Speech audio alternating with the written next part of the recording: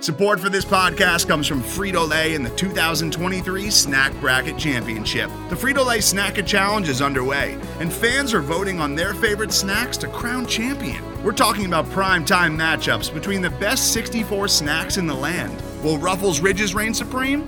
Can Doritos defend their dynasty? Or will Smart Food use their smarts for a surprise upset? Only you can decide. Get in on all the action for a chance to win up to $1,000 or a year's worth of snacks.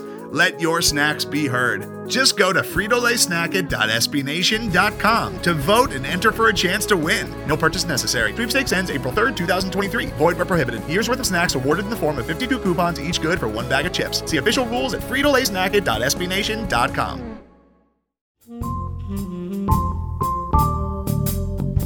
I don't know.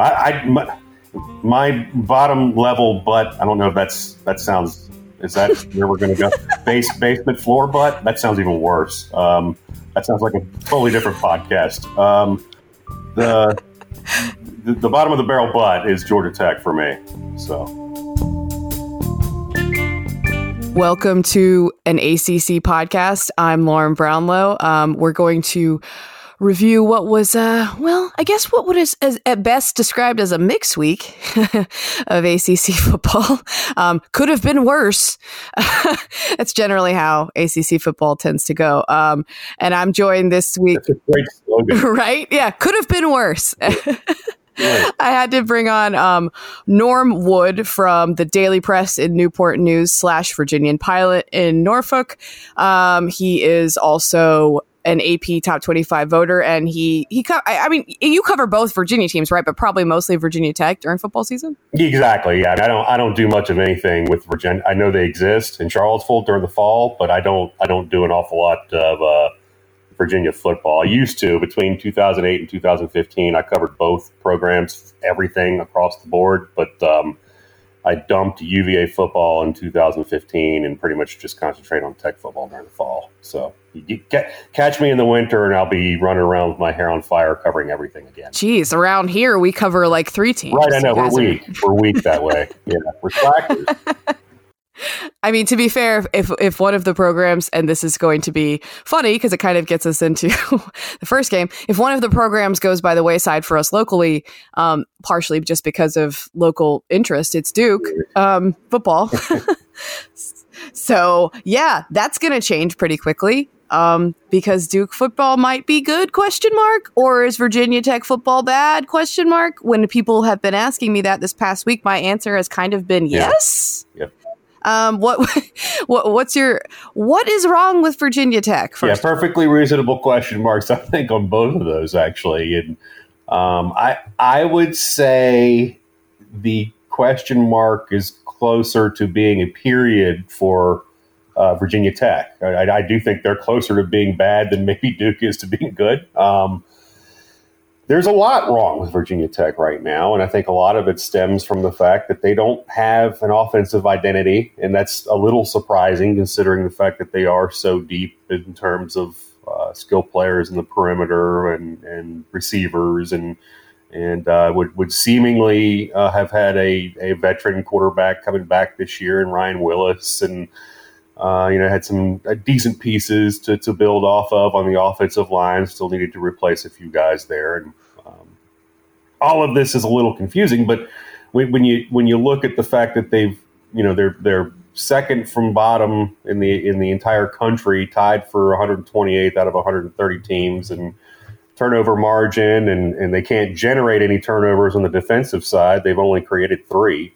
And they're -8 in turnovers for the season. That tells a lot of the story in some ways, but it doesn't speak to how ineffective they are for long stretches. And this is systemic. I mean, it was the same last year where you'd have 3 or 4 just totally fruitless drives where it just seems like they didn't have any rhyme or reason, or didn't have any way to adjust to adjusting defenses, and didn't know how to attack, and it's become systemic for sure, and Tech has lost its home field advantage, and that's been something that has been a slow decline over the past 2 or 3 seasons, and now has become quite clear when you have 66,000 people all crammed in the Lane Stadium for a primetime game on Friday night and all dressed in white and, the whiteout effect. And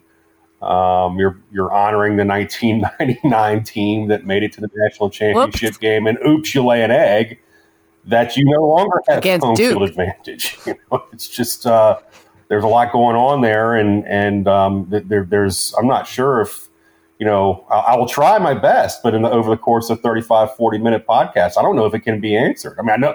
Listen, I think the big thing is that right now, and if you want to hear about one of the hot topics right now, and I think it's the fact that there is a growing number of fans. Clearly, you know how it is, Lauren. It's if things start going downhill, everybody wants the coach fired yesterday. But the more realistic and perhaps growing faction of fans, I think, are questioning whether it's perhaps time for Justin Fuente to take over the reins of play calling now. And Brad Cornelson is a younger offensive coordinator. He had not called plays before, I think, his last year or two with Fuente at Memphis. And now there's some question about whether or not it's time to have him relinquish that duty and give it back to Fuente, who was calling plays prior to Cornelson taking over or being handed that responsibility at Memphis. So it'll be interesting to see how these next few weeks in particular play out for Virginia Tech, which was coming off an open week going into that Duke game too. That's another element to throw in there. But now they head to Miami and clearly two teams that need to prove something before the season goes down the drain. And that might be nihilistic and sky is falling type mentality, but it's sort of gotten to that point already for Virginia Tech, a third of the way through the season. I'm not going to go super in depth on this just because we'll have other games to hit. And like you said, we could go this whole podcast just talking about Virginia Tech and what's going on. But I had two things that have sort of stood out to me. One, and this is somewhat just like following some Virginia Tech people on Twitter and seeing some of the first, is Ryan, there's some speculation that Ryan Willis isn't the right type of guy to run this offense. And yet if there's no trust in the guys that have been there behind him for a couple of years, for at least a year now, what's going on? Because you mentioned the turnovers. He's got a lot of them himself. Yeah, he does. And that's part of it is you're right. There's been questions about why do you run, an RPO style offense with a guy who may not be perfectly equipped to run an RPO style offense. And I would argue that that perhaps Ryan Willis is a better runner than most people sort of realize, only because he can, he can get out of the pocket and scoot a little bit, but he has not been sharp throwing the ball, and that's that was sort of his calling card coming into the season was the fact that he was going to give you an opportunity to stretch the field and push the ball downfield and all that. And now, granted, I know defenses have played an awful lot of cover four and, some things to shut down a lot of the deep routes. And, but it's been painful to watch him one of his late interceptions against Duke the other day was repulsive. It was just it seemed like there was no effort put into trying to clear the ball or get it, at least, 3 or 4 rows deep into the stands, and when he rolled out, and clearly didn't have an open receiver, and just underthrew a receiver into the right in the middle right in the field of play, and it was an easy interception. It just seemed there were almost no boos from fans. It was almost acceptance that this was their fate at this point. Oh. But it confuses me when you watch what Fuente and Cornelson do with the backups at the position when you have Hendon Hooker, a guy from Greensboro, and the guys. I think he's attempted. I'll be perfectly honest with you here, Lauren. By the time Hendon played, he was in and out of the games Friday night, Tuesday, I guess in the second, third, and fourth quarters. And by the time he played some significant down the third quarter, I was already writing on deadline. I know that's reporter life, yeah. Exactly. So I didn't notice, but I think he attempted a pass finally in his career. This has been sort of a running joke at this time is, when he finally attempts a pass, it'll be sort of a trick play because he's he's gone almost a year and a half into his career and played a little bit in spots here, and hadn't attempted a pass. And this was the guy who's the number 2 quarterback, presumably. Yeah, and they and I get last year Quincy Patterson I think only attempted 5 passes, and the intention with him was always to redshirt him, and he hadn't thrown the ball a lot in his high school offense in Chicago, and all these different elements that kind of made it a little bit understandable as to why he wasn't passing an awful lot. But I don't think any of us really grasped why you don't have your backup quarterback at least wing it a little bit so you get a chance to see what he's all about. So when you search for answers for Virginia Tech and how you fix what ails its offense, it's unclear whether the answers are present on the roster because they really haven't been utilized. I don't think to their fullest. And we can move off of it on this because this is going to be a tough question for you to answer, I'm sure. But the way it seemed to me, I mean, the game was competitive in the first quarter. In fact, Virginia Tech had really bottled up Duke for the most part, and then it just seemed like when Duke got it going.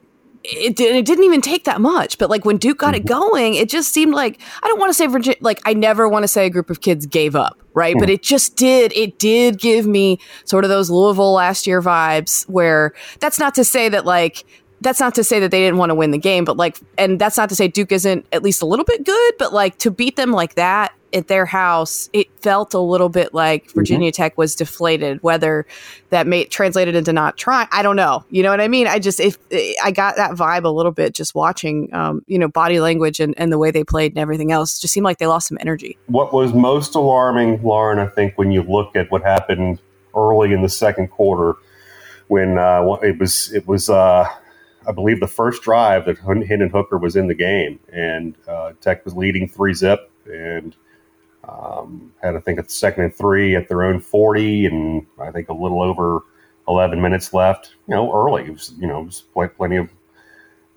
time for this thing to play out. And Hooker took a shotgun snap, tried to hand off to freshman running back Keyshawn King coming from his right, and they had a fumbled exchange. And Duke ends up taking over possession, falling on it and taking over possession of Tech 16. And one play later, Quentin Harris hits Noah Gray, and Duke's up 7-3. And that's it. I mean, that was it. I mean, after that, it really seemed like, for whatever reason, Virginia Tech just was playing another game. And they had mailed that one in. I don't want to say that entirely, but I don't want to say everybody on the field felt that way, but it did. They were better than half the team seemed like, well, that's it. We're down 7-3. Let's move on to Miami the next week. It did seem like there was some of that feel, and it was not. You weren't even midway through the second quarter, and they were down by 4 points.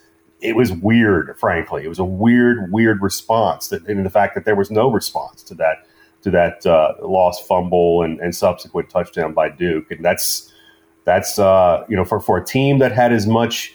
Of the grousing from fans about Fuente and the staff potentially losing the locker room with all the transfers and some of the issues and coming and goings, to have that kind of response in a critical home game. Again, this was a critical 2-game stretch. Duke and then Miami, a team that Virginia Tech has beaten an awful lot 3 consecutive times coming into Friday night's game, and then a place where Virginia Tech has not won a whole bunch in the last 3. They've lost 3 of the last 4 trips down going to Miami. This was a big critical 2-game stretch, and to not respond that way, or to respond the way they did with basically no response after that Duke touchdown early on. Yeah, for sure. This is going to sound really crazy in regards to Duke and David Cutcliffe. Sometimes when David Cutcliffe gets in a rhythm, you can just kind of see it developing, and it's really fun. And with the one sort of play they ran for that touchdown, the little trick play, I was like, okay, he's feeling it. And I think, and this is going to sound crazy, but for whatever reason, Duke football has been like better on the road to me. Just watching, they've just been, I'm sure statistically this is not backed up, but in the ACC especially, like they've just been oddly better on the road than they have been at home. So I do like Duke this year increasingly, especially their last 2 games, Middle Tennessee, the way they just really took care of business. And then this game, I mean, you have to be impressed. But for me, I'm I'm reserving a little bit of judgment until I see how they play against Pitt, because that game, and I'll get more into it later in the week, but that game is completely stupid always, and it always ends up like being in the 50s or 40s for both teams. So we'll see. Beat Pitt, Duke, and I think we'll be ready to have this conversation. But I like what I've seen so far. Their defense is really good. They've mostly stayed healthy. They'll get some guys back even. So I'm impressed. I'm cautiously impressed, because I've done this with, like, this is our pattern with Duke. That's actually why I thought they would lose, because I was like, wow, we think Duke's looking pretty good. They're going to go to Virginia Tech and lose, because that just seems to be the pattern really with both Duke and North Carolina. Like, they're feeling good about themselves. They go face the Hokies and they don't feel so good anymore. But Duke Pittsburgh is fascinating to me. It's like you said. I mean, that they could have 100 combined points in the game. It's a litmus test for both teams. It's a how good are they type game. I mean, it's like, yes, granted, Duke did look good, like you said, taking care of business against Middle Tennessee State.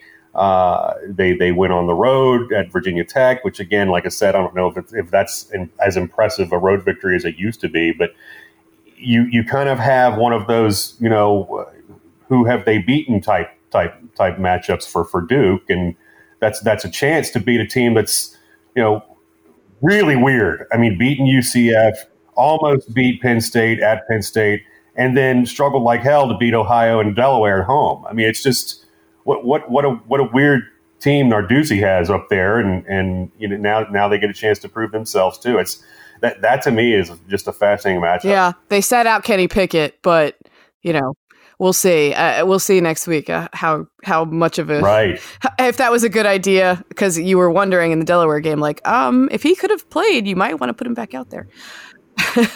That gets us to the week's results. Holy Cross Syracuse was whatever. Syracuse did what it needed to do, although I guess there's some question about how healthy DeVito is after that game, which that would not be good. But they've got a week off, so... But they did what they needed to do. There's really not much to add about what Syracuse did in this game. They had some targeting calls that Dino Babers made a funny comment about and said something about. I missed that.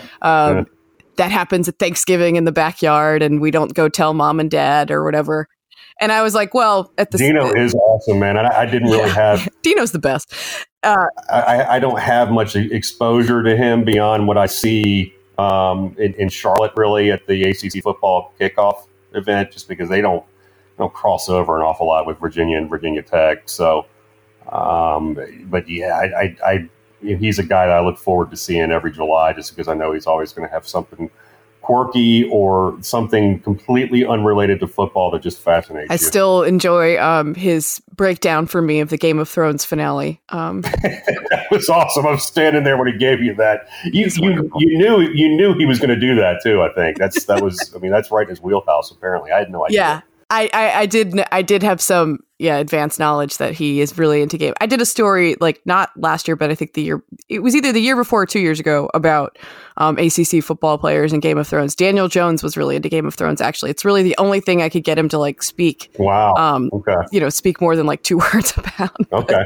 Fair enough. He was a big Arya fan. He was Team Arya. So, but Dino was mad about the targeting and, talked about telling mom and dad or whatever. And I was like, well, to be fair, like, mom and dad were watching. Like, no one had to tell mom and dad. Like, literally, the eye in the sky is on you. But I thought that was pretty funny. That's really the only noteworthy thing from that game. Oh, wow. And then, Delaware Pitt. Pitt won. Woohoo. Wow. Ugh. Yeah, Kenny Pickett didn't play. I think at least one of their running backs sat out, but you should still be able to take care of an FCS team, albeit a usually decent one, but still, that should not be as big of an issue as it was. Virginia Tech has the same type of situation going on. I mean, they, a couple of weeks aago with Furman, with Furman. They know that situation, and they had everybody playing in that game, so that's the difference. So it's a little different. Whoops! Oh boy, that should have been a red flag immediately, but. Like you said, that Pitt's just a weird team, so I don't know that we have to take a lot from that. Oh, Clemson, North Carolina. Well, that didn't go how I thought. Were you in Chapel Hill for that one? Is that the one you were at this weekend, or did you? I was. Yeah. I thought I would cover the reigning national champs and potentially future ones in person. I had not seen Trevor Lawrence play in person yet, and I wanted to see that. And it was an interesting experience, and it wasn't quite what I expected. What's his deal this year? I have seen, and like I said, I've seen a little bit. Obviously, that you can flip the tube on any Saturday, but obviously I'm on the road an awful lot and we'll get a chance to see a ton of him. I've seen him in bits and pieces here and there. But what is there some regression, or is there some confusion as the playbook expands a little bit with him? What's the deal that's holding him back a little bit, or is it much ado about nothing? He's fine.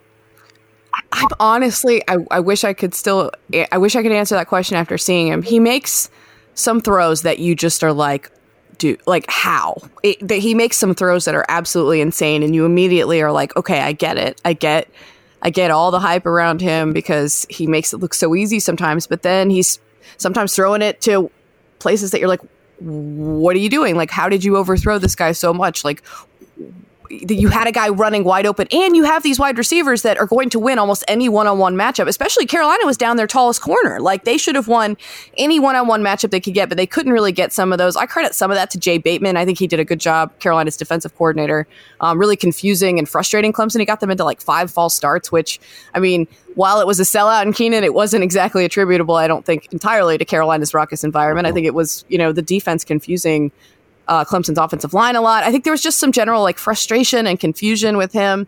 I don't know if it's time to be worried about Trevor Lawrence because he just does some things that are stupidly good.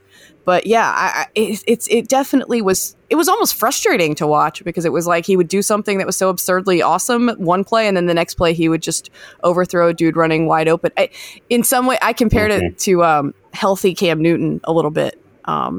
It's not quite the same type of experience, but it is a little bit in that he will make a throw sometimes or do something with his legs that you're just like, how did you just do that? No other human could do that. And then he would overthrow an open guy. So it was a little bit like that for me. And I don't really know what it is. Clemson does tend to start a little slow, I feel like, season by season. And maybe Trevor is just an extension of that. But, oh boy, 21-20. They get the win over North Carolina. But yeah. I guess people would look at that as a little bit, back in the old days, should I say, back in the old days of the ACC, and by that I mean 3 or 4 or 5 years ago, people might have looked at this as a little bit of a trap game, only because it's before Florida State, and that was such a marquee matchup, but I don't know if that doesn't apply anymore. There's no application for that anymore, considering especially I know there's an open week on the schedule for both teams. So it's odd that would be the game that Clemson would struggle in based on how things had going into that. For both programs, it just here's UNC coming off the loss to App.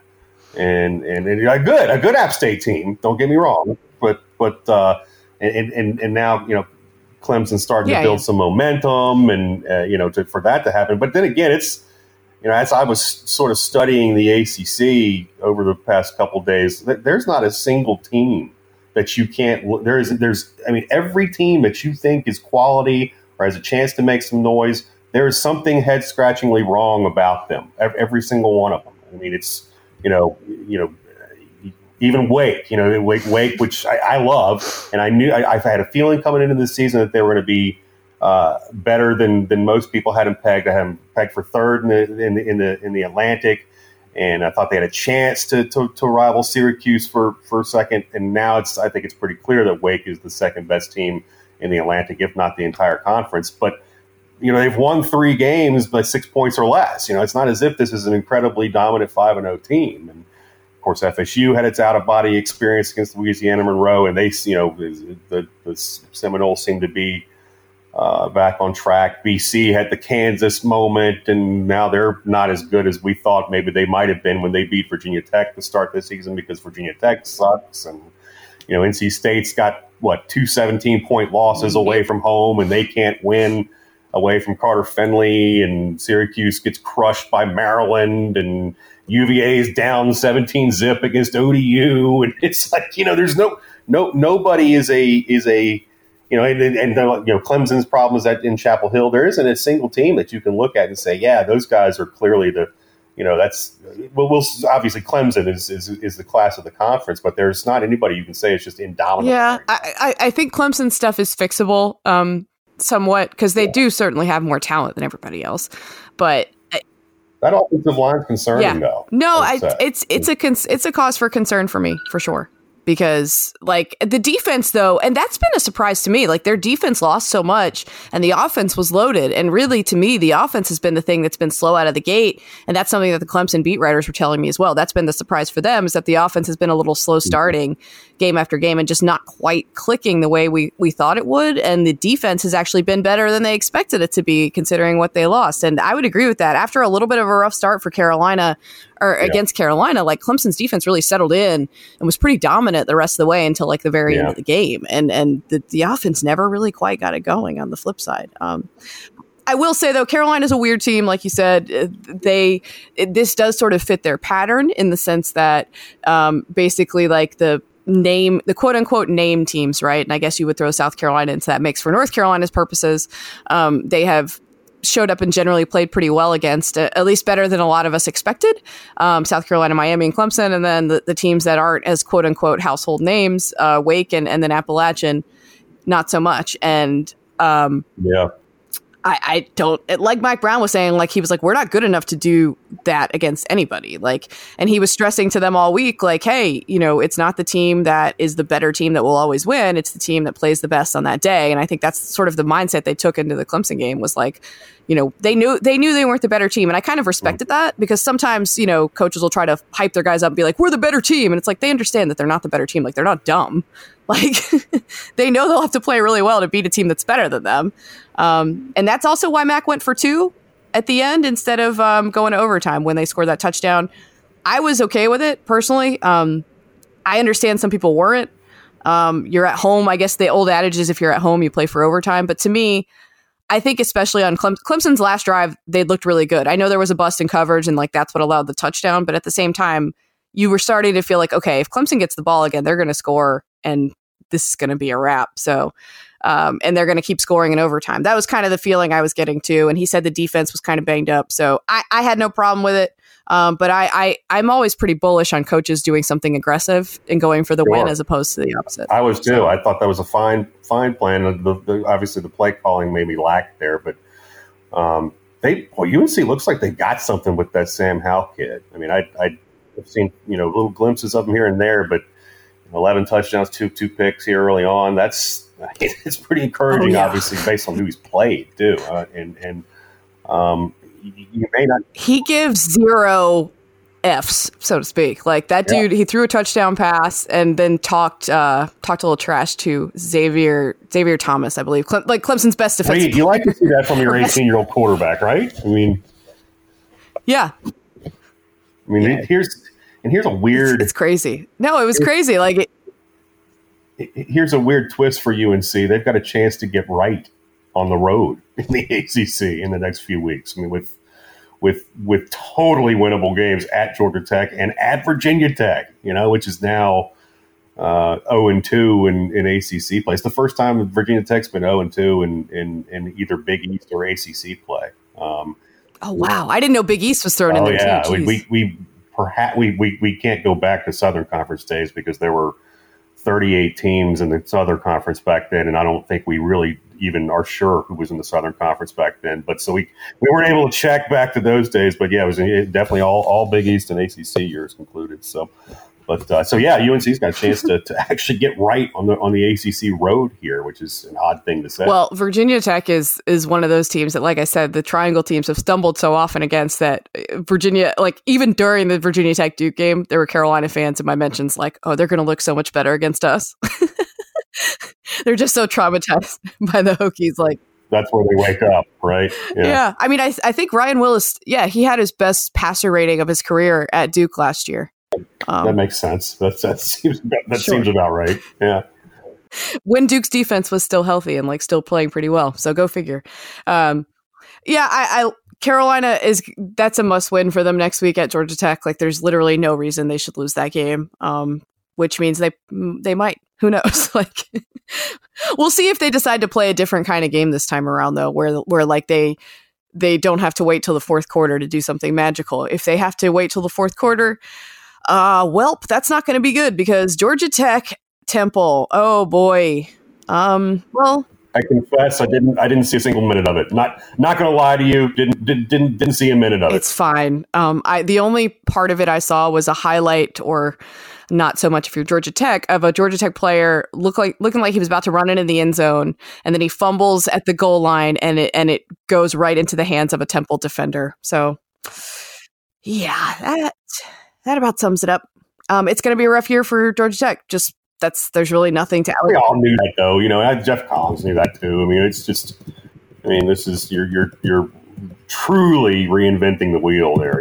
It's just there's nothing. It's he doesn't give him 2 or 3 years to get players in there that match what he's trying to do. Then come back and visit. But it is going to be ugly for a little while. Yeah. Hey, they scored, even though the defense scored, but that's fine.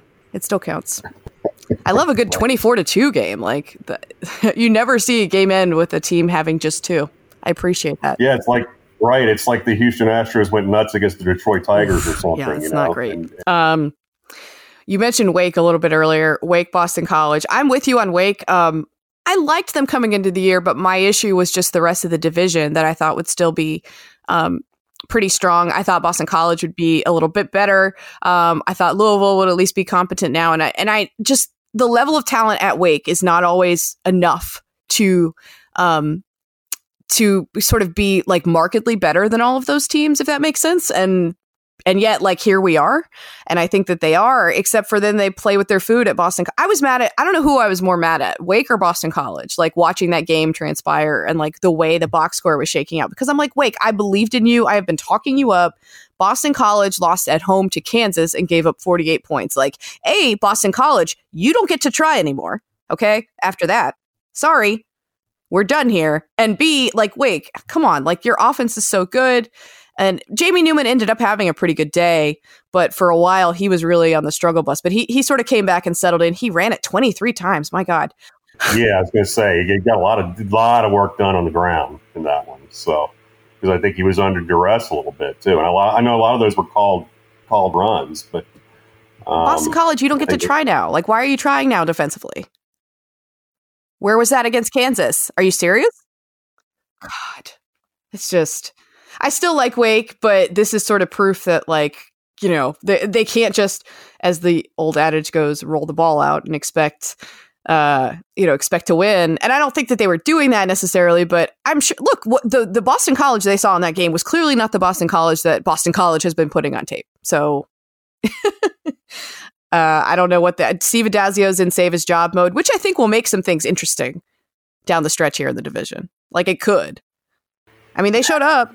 To me, and this is going to sound weird just based on how his career started at Boston College as the offensive coordinator, but man, Boston College seems to miss Scott Loeffler of all people, the offensive coordinator, of course, who was the former Virginia Tech offensive coordinator, and really started to get things going there last year before he took off and left for that peach of a job at Bowling Green. You know, that become the head coach at Bowling Green. So. You really can you? I mean, that's the kind of job that I know I'm getting deep into the woods with Virginia Tech stuff here, but that's the kind of job that old Bud Foster, 10, 15 years ago, Bud Foster would have called that, quote, in print, he would have referred to that as, quote, a coach killer. Sure, you can't turn that down. So, yes, it is. It is true. It's 100% true. But, yeah, that's, That's an element I think that they're missing this year because he finally had some pieces there, and obviously with AJ Dillon, he's got one of the best running backs in the nation, and even despite BC's troubles this year and an offensive line that's not as good as it has been, AJ Dillon again is one of the nation's leading rushers, so that it's not as if BC's unwatchable, but. Yeah, you're right. They've had enough results thus far that Kansas. Result being the most glaring, where you say, "Yeah, but why are you trying so hard at this point? What's the deal? You decided you were going to be bad." Yeah, you've clearly proven what you are. It's not good. Yeah, It's worth mentioning too, and I saw this being referred to on my timeline a little bit too, that you remember Boston College had the up-and-comer at offensive coordinator like back in 2013, 2014 when Steve Addazio, I think, was in his early tenure at BC. Ryan Day was their offensive coordinator.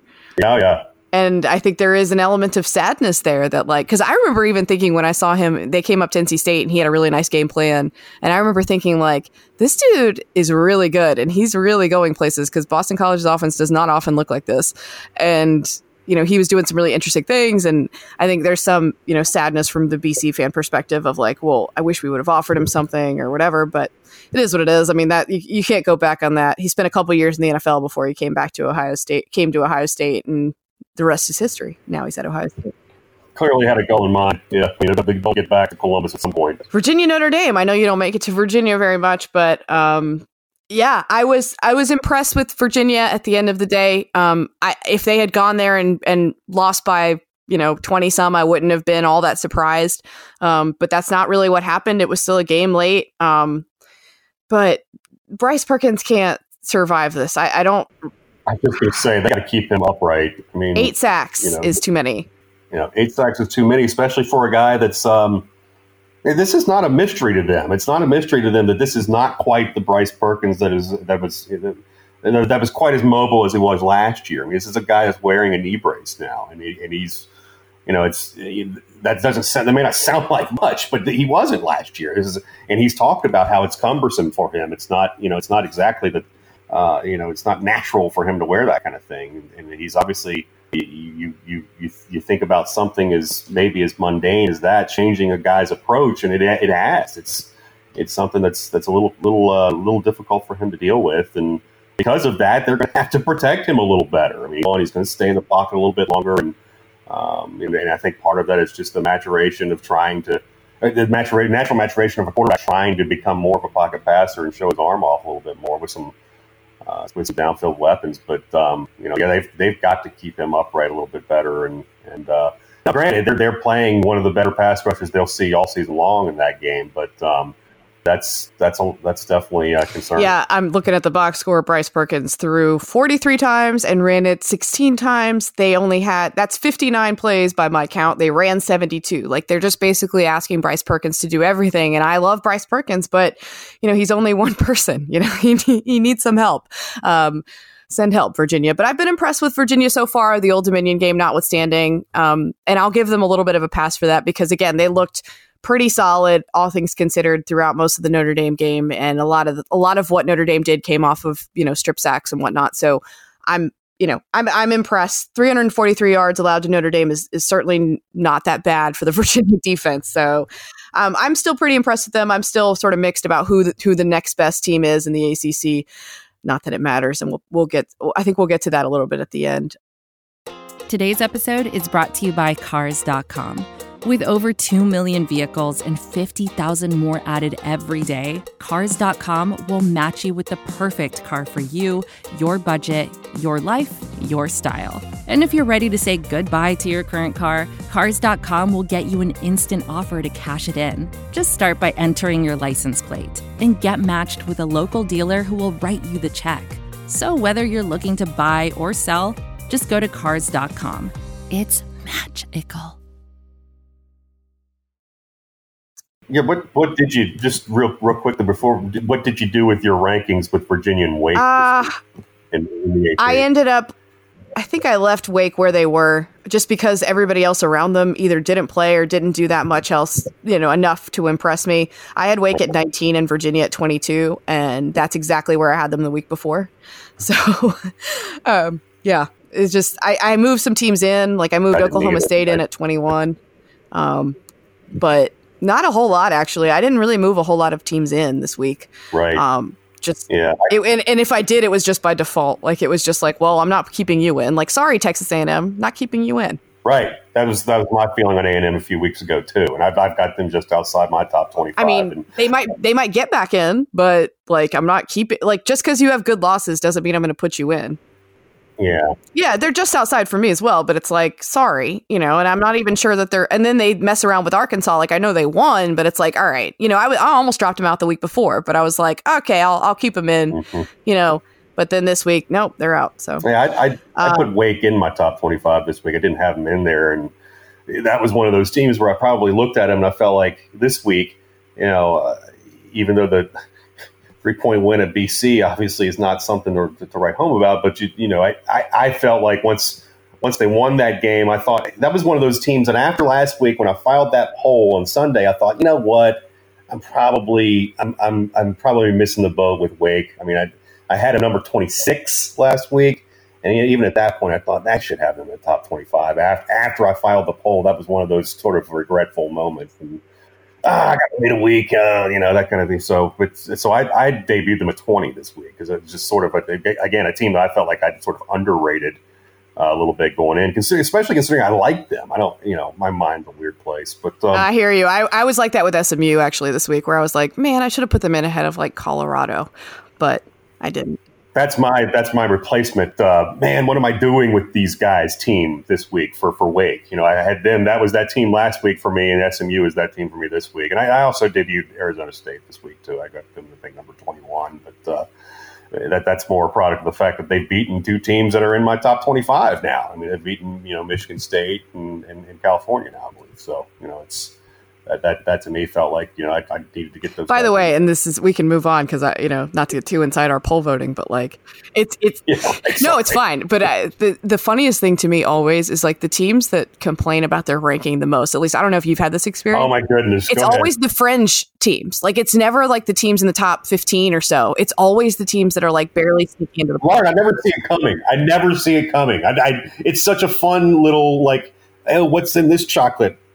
Piece of candy this week. Like, which one is going to go crazy? Because I never know. I don't have a clue who it's going to be. It was Colorado for me last week, and I regret letting them get to me. But they were like, and I felt bad. I was like, wait, did I miss something with Colorado? And I was like, okay, they do have some good wins, but they lost to Air Force. Like, I'm sorry, I'm good. But then like this past week, I'm like, okay, well, I'm going to put them in there now. Like they do have two really nice wins.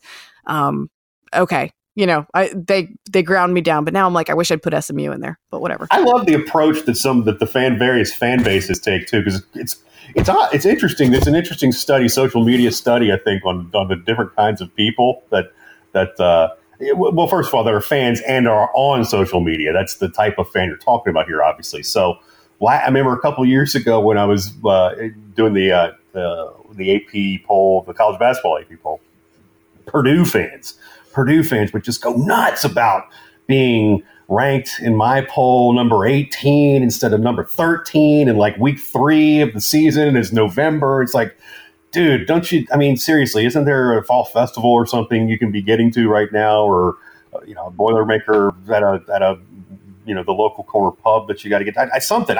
It's weird that's the group that really, really had it out for me for a few weeks. This season, Central Florida fans went berserk early on, even though I tried to make the argument to them, like, guys, I have your team ranked better than pretty much all but 5 voters in this whole poll right now. Like, are you just complaining to complain? Is that the deal? And as it turns out, they all kind of vanished after the Pitt loss, of course. But this past week, they're so Appalachian State people started to come out of the woodwork and really, really get on me about, okay, start to pay attention a little bit. And here's a story that I'd like you to read about the Mountaineers. And hey, here's another cool thing that Coach Drinkwitz said. It's so, they're so sweet. They're very sweet and sort of nurturing fans about how they do this and how they approach it, instead of the clubbing you over the head like a baby seal, like, what the hell are you doing? Why don't you have us in the top 25? They're very constructive, and I appreciate that about the Mountaineers fans. I don't know if it's going to get them close to the top 25, but they're knocking on the door as it is anyway, I think, probably for both of us. Yeah, I have them in mind. I've had them in mind for basically since they beat North Carolina. I actually dropped them out of my poll when they did what they did against Charlotte, because I was like, gross.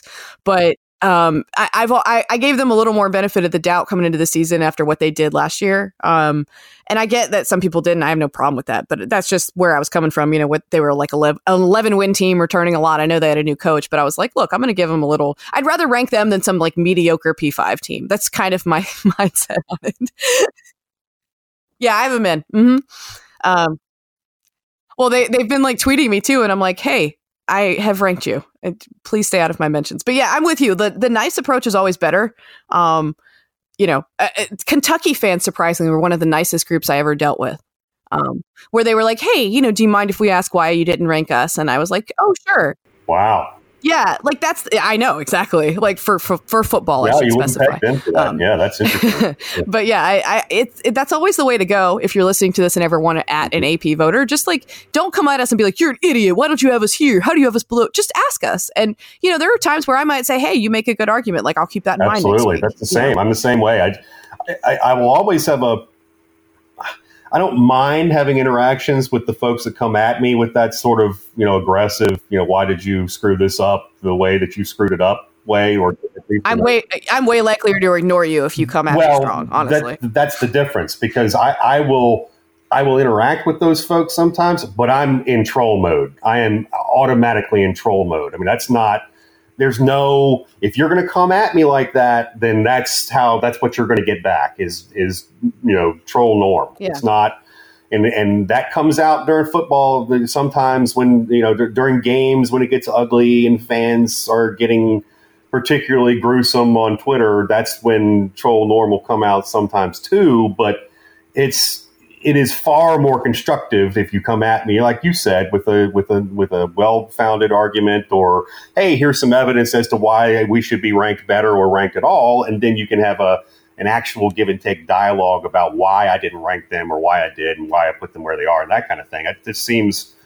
there's a cause and effect for sure. Yeah, no, I agree. But anyway, sorry, I don't know how we got off into the woods. That's fine. My producer may or may not leave that in. Who knows?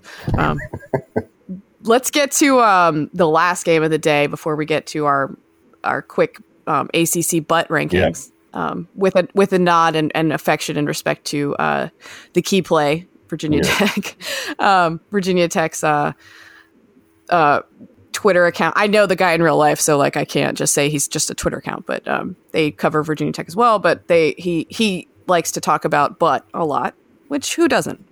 It's just a fun little way to express our affection or lack thereof about the teams in this league. But NC State at Florida State, I was not surprised by the result of that game. And you want to talk about quarterback issues, NC State has plenty of them. And I guess Florida State has maybe a quarterback controversy of its own right now with the way Alex Hornibrook has been playing, even though NC State did sack him, I believe, 8 times was the final number. Yeah.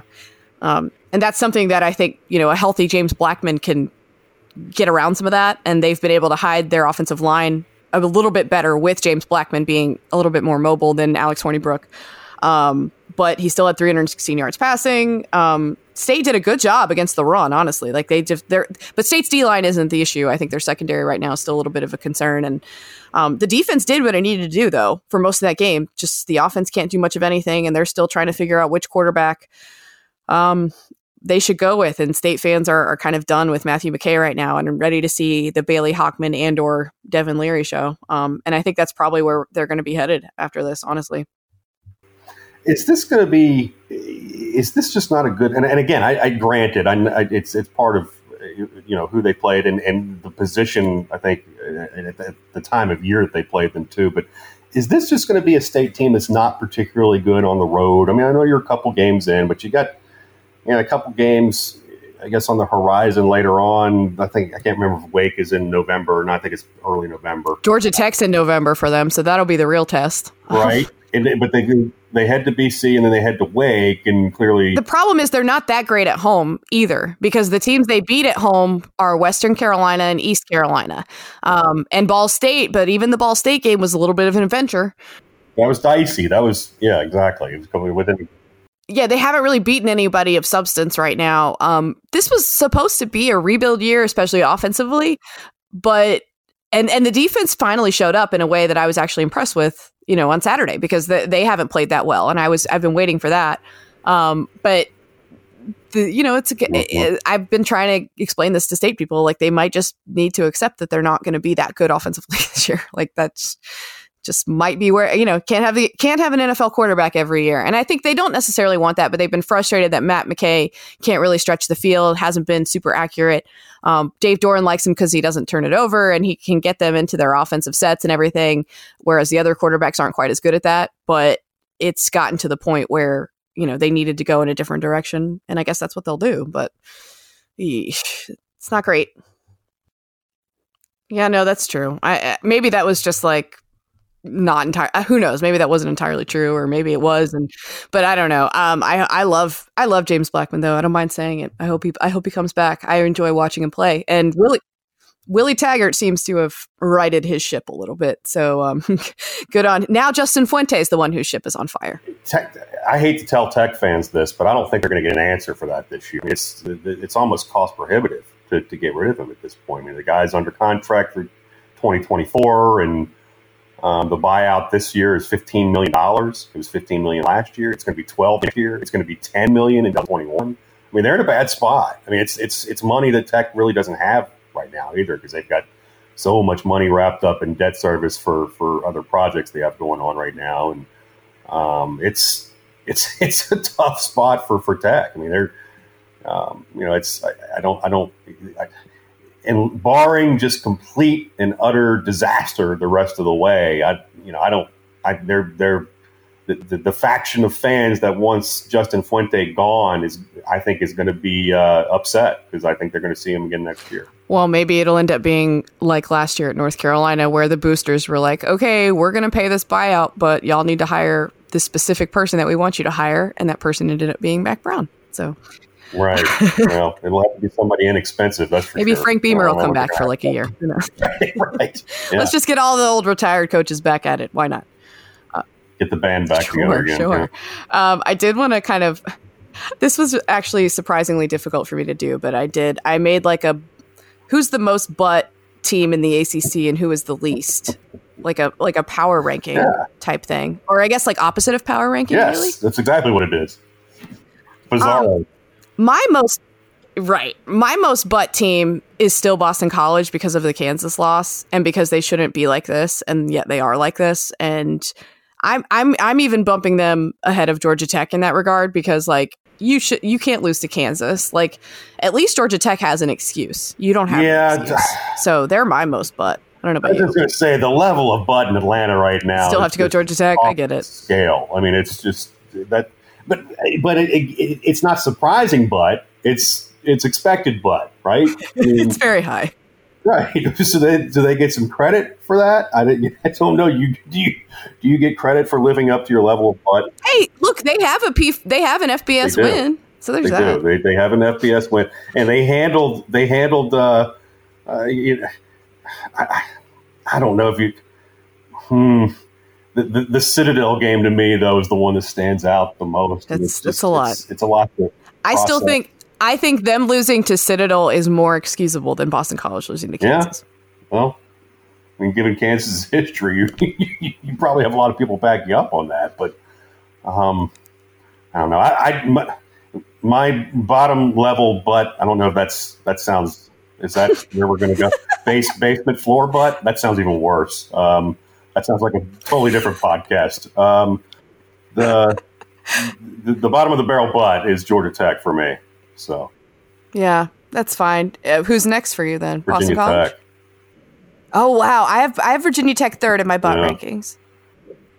So they're right there. They still have work to do. We're at historically bad levels though for Virginia Tech now. I mean, worst home loss in 45 years. Worst home conference loss in 69 years since 1950, when they lost 54-0 in that thriller against William & Mary. So I don't, and the 0, like I said, we already covered the 0-2 start in the conference, and it's just, again. I mean, it's fair head to head. Like BC did get the win. There's that too. That was because that was the next involved. So that's it. That's your next level of butt. That's 3. Okay. And then BC. So that's 1, 2, 3 for you, right? Yeah. Okay. Right. 4 for me is NC State. I'm probably too close to it, but yeah. Sorry, State. I just like, it's just because like literally who they've beaten is they struggle with Ball State, they beat a bad ECU, and they beat a bad, like a real bad, even for FCS, Western Carolina. And everything else has just been not great. We'll see if their defense plays better like they have been. I will move them down my butt rankings, but right now that's where I got them. Do I go with Syracuse here only because they're not? I mean, they're nowhere near as good as everybody thought they were going to be. I mean, and they haven't been. And I get it; they're coming off a 41-3 win, but who cares? It's Holy Cross. It would be a surprise butt pick there. I would allow it. It's fine. It is. I have them way lower in my butt rankings, but yeah. To me, the Maryland loss just resonates even more to me in the way they lost that game, only because of how bad Maryland's been since. All right, well that's fair. I went at 5 with Miami, and I hate that because I kind of fell in love with them a little bit this year.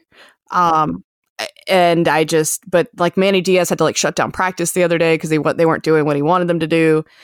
And that offensive line is just so bad. I do really like Jaron Williams a lot and I like their defense, but I have to go with Miami and I hate that. That's the only thing I would say about Miami is that you mentioned the fact that they're playing well defensively, and that I think that saves them in a way, and that doesn't excuse the fact that they looked god awful in the opener against Florida, and the loss at UNC right after that sort of got them headed the wrong direction right away, and we still don't know if they're any good, and may not know until I guess the middle of October when they play UVA. But I think at least they got a little bit of a FSU factor there where they're starting to get things headed the right direction after a horrific start, and at least they can fall back on the defensive side of things a little bit as far as trying to right the ship. So, they're younger on the offensive side too, as far as the skill spot is concerned. And I don't know. To me, I guess after. I'll slide the Wolf back in there for my next butt spot. You actually inspired me to move Syracuse up to 6 for my butt because I had forgotten that they haven't really. I mean, like the Liberty game even was gross for them. They just haven't really, and they struggle with one of the directional Michigans, and they haven't really done a whole lot. And the Maryland thing was bad enough. I mean, they gave it 35, 30, 34, 30, what is it? 52-33, is that what it was against Western yeah, Michigan? Something like that. Yeah, 50s and the 30s. That's not good. That's a lot of points. Yeah, I mean, last year was a similar type of game, but they were better. They had proven more by that point last year. So, yeah, that's who I have at 6. Is that where I'm at? Am I at 6? I'm 6. Okay. 7 for me, I've got Florida State. I had Syracuse like below them in my rankings initially, but look, Florida State looks pretty good right now. Like it looks like they're kind of getting things right slowly but surely. They would have been way higher in my butt rankings earlier in the season, but they've dropped down in the butt rankings, and good for them. They seem to be getting things right. The way they played at Virginia, I was like, that's either going to be like their last gasp and they're going to just sort of stop trying, or they're going to turn that into something good. And I think they've turned it into something good. So yeah, we'll talk an awful lot about FSU obviously in the coming weeks with Clemson and Wake coming up here next on the schedule, and they get an off week too to get ready for Clemson. So you'll know everything you need to know about Florida State by that third week in October. So. That they slide in also at the number 7 spot for me, and I agree with you. That's a team that is probably number 1 early on. The first couple of weeks after the loss to Boise State, which was essentially a home game, and then the disaster against Louisiana, or near disaster against Louisiana Monroe. So but moving up to middle of the pack for Florida State. At 8, I've got Louisville. Just they've been way better than I expected them to be. They look competent. I know that FSU beat Louisville, but obviously, like, we all have full context here of knowing where these programs are coming from. So yeah, Louisville for me is 8. I've been impressed with how they've looked under Scott Satterfield. Does this still count as butt rankings if you get into the top half of the conference now? I mean, are they? I think so, because like there's plenty of buttness still happening here in the ACC in general. Sure. Yes, true. Yeah. Like Louisville still looks a little buddy.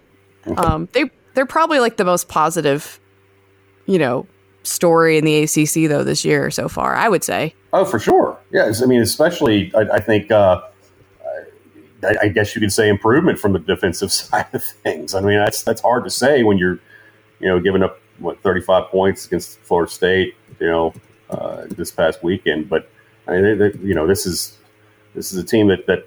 And if I remember correctly, in that opener against Notre Dame, were they up? They were right there in it. They were up at the half, weren't they? Or were they just? I think they were. They were either up or it was like tied or something like that. It was a close game though. They played it competitive. The memory of that lingers a little bit for me too. So yeah, I'll slide them in there too at that spot. I think our top 6 here, top 5 is going to be a little different. Yeah. Well, bottom 6, I guess, but either way you want to look at it. Yeah, I have UNC at 9. I'm docking them a little bit because of, the way they started those games, at least against like App and Wake Forest, especially at Wake. Like the way they started that game was very bad. And so, yeah, I'm docking them a little bit for that, but they've got some nice wins this year, and they could just as easily be 0-5 as they could be 5-0, but they're 2-3, and they have some things to like, and they're, playing better. They have a lot of confidence in themselves. I'm intrigued by it's interesting to see like Mac Brown coaching the way he is, because it's like he knows he's not going to get fired. And so I had that thought, like when they keep going for it on these 4th downs and, he's going for 2 and everything else, of like, yeah, I'm watching a coach right now. And really you could make the same argument about David Cutcliffe at Duke. Those are 2 coaches in the triangle out of the 3 that they don't have to worry about getting fired. Like they just don't. And it's nice to watch. It's fun to watch coaches coach that way, like not having to worry about getting fired. Yeah, no, I put them there too, just because I feel like this is it's a fun team to watch. I think all of a sudden because they got a little bit of a run game too. I mean, they got nice 3-headed attack back there, and I guess with Williams and Carter or Javante variety, of course. So. That to me is impressive, and I think the fact that there's also some upward trend with those guys, even though they've lost 3 in a row. But you look at the schedule and the way it pans out, this is a team that could very easily be 4-3 here in a couple of weeks. With Georgia Tech and Virginia Tech on their horizon. So coming off the 1-point loss to Clemson, which a momentum builder in an odd way, and heading into where they're headed with Georgia Tech and Virginia Tech, even though they're on the road. To me, that's a team that has a lot of upward mobility, the chance to get above 500 and maybe. Yeah, it's going to be an upward climb to a bowl for them, but I think that I think as of right now, I think they'll get there. And at the beginning of the year, if you told me they were getting to a bowl, I would have said you were crazy. So, yeah, I was just going to move on to Pitt at number 10 in my butt rankings, and I wish I could have them a little higher, but I can't based on everything they've accomplished so far. And even the Penn State loss, like they looked great. I think they finally have Pat Narduzzi's defense that he wants to have. So I got him at 10. This is very dicey because I want to put Pitt there, but and having just seen Duke, this might be surprising, but I think I'm going to put Duke there only because I don't know how good they are, and I don't know who they really haven't beaten anybody yet. They've looked good in all 3 of their wins, granted, but we're talking A&T and Middle Tennessee and Tech, and I just, you have to throw out the opener, obviously, based on the opponent, and they've looked so good defensively since then. But it's just, I don't have a real good read on those guys yet. This is a team that could vault really, or plummet, however way you want to look at it here in the butt rankings for me. But I'm gonna slide in Duke there at that point, with the knowledge that this is a team that could really vault here in the next few absolutely. weeks. Yeah, and I've got them at 11, so it's not that far off. Because this is basically me just saying, hey, Syracuse, or not Syracuse, Pitt, like you struggled with Delaware, so I'm gonna have to, even though it was without Kenny Pickett, and I understand that, I'm gonna have to dock you a little bit. And this is me punishing Pat Narduzzi for his ridiculous 4th and 1 decision against Penn State that I'm still angry about. Oh, but it made so much sense, Lauren. Come on. I mean, he tried to explain it to me so many ways. I mean, I'm still confused by all that. It was infuriating. So yeah, I've got Duke at 11. I got Virginia at 12. We've kind of already talked about where they're at right now and what they've done. I've got Wake at 13. I've got Virginia at 12 mostly because of the Old Dominion game, which is maybe not entirely fair to them because I think they've probably, but Wake's got some nice wins. I mean, Utah State's a good win. Like that's a solid team that they beat at home. The way they played against Carolina was very impressive, especially early. Like I'm going to excuse the BC game and roll with the Deacs at 13. So that's who I've got at 12 and 13 is Virginia and Wake. And then obviously Clemson is the least, but I'll flip Wake and UVA in mine, only because, again, the Wake wins are not quite convincing enough for me to put them up, I guess, in that second spot. But I put Pitt down there in that, fourth from the top spot, only because, the UCF win was and the Penn State. Me, and the Penn State loss is huge. And, granted, we could be talking about the number 3 team here if they hadn't screwed up inside the 5-yard line there at Penn State. But, that's kind of where we vary anyway. Well, either way, I can't wait for that epic battle of unbeatens when Wake and Clemson play. It'll be super exciting. All right. Well, I'm going to let you're on your way to Justin Fuente's press conference, which should be super fun. So I'm sure you would much rather be there than doing these butt rankings. So I'm going to let you go. I can't even imagine what kind of mood he's going to be in today. Oh, boy. Tell everybody where they can find you, Norm. Lauren, you can find me, let's see, first of all, you can find me on Twitter at Normwood, very simply, and then www.dailypress.com/sports and www.pilotonline.com. I believe that's also /sports. All right. Thanks so much, Norm. Bye, everybody.